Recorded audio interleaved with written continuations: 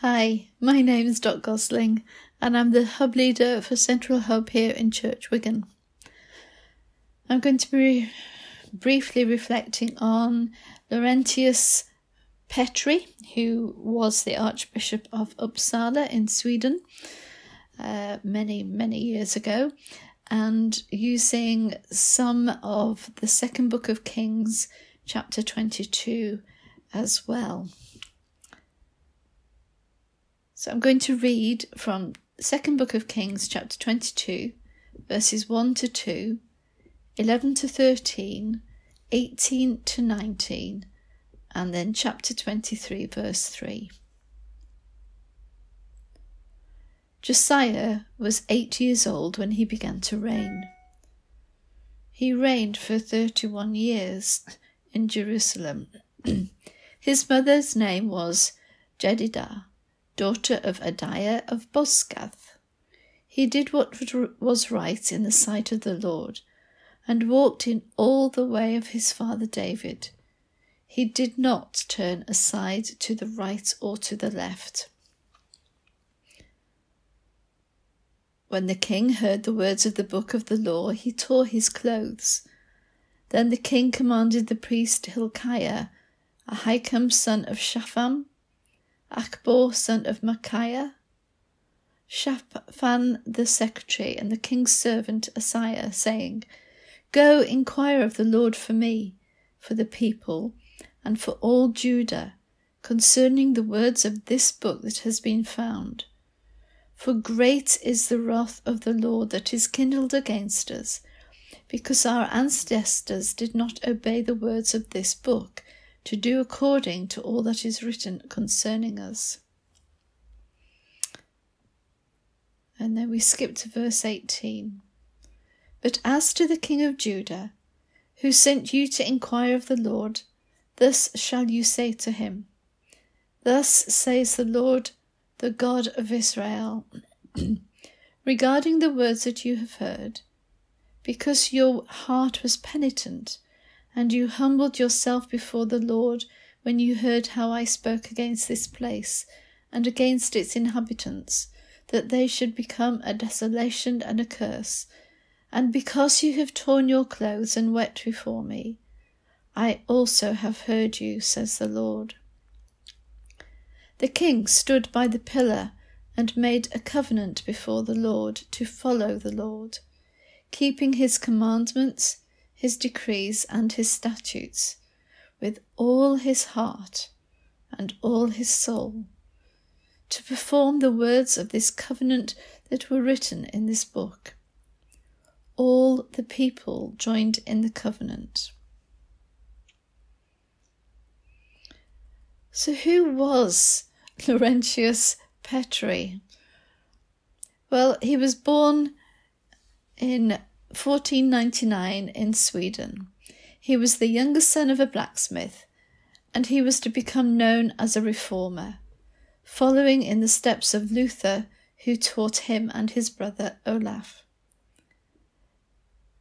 Both the brothers were known for their piety, for theological study and understanding, and a passion for reforming the church away from the Roman Catholicism of their childhood faith.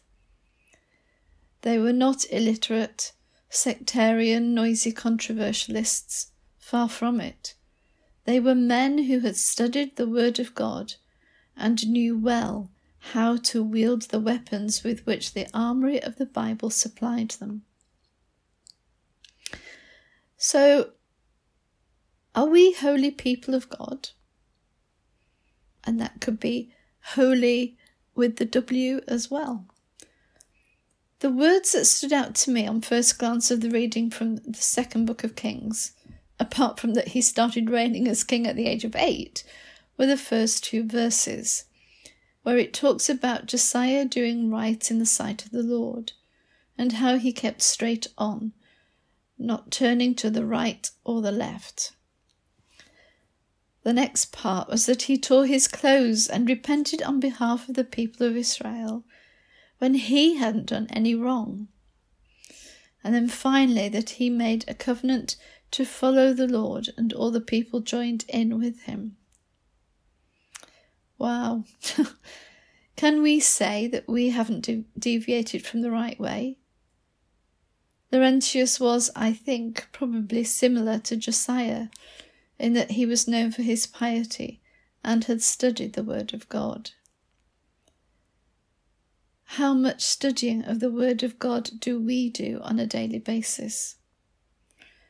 Have you ever read a children's book so often that you know it by heart? I know I have.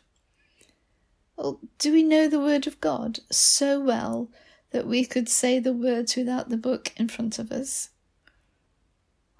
And I know I don't know it well enough to do the whole Bible. Some sections, yes, but the whole of Scripture? Laurentius had studied the Word of God so much that he could use it when needing to debate and argue for the Word of God and for the Reformation. I want to suggest that today we are heading for another Reformation of the Church of God, and that we need to be able to argue that things need to change, and still using the Word of God. Are we people of God who are of the world but not in it, like Josiah and like Laurentius? People who know the Word of God and is not afraid to use it in our post-Christian society? Are we known for our being holy, or at least trying to be holier than we have been? We are called to be a holy people after all. Will you join me in committing to becoming more Christ-like, knowing more of God's Word, and ready to change the church to be one that is awake, responsive, loving and merciful? And so I'm going to pray using the collect for today, the 27th of October. It's quite apt. Almighty God, who built your church upon the foundation of the apostles and prophets, with Jesus Christ himself as the chief cornerstone, so join us together in unity of spirit by their doctrine, that we may be made a holy temple acceptable to you, through Jesus Christ your Son, our Lord, who is alive and reigns with you in the unity of the Holy Spirit, one God, now and forever. Amen. God bless you today or whenever you read it. Goodbye.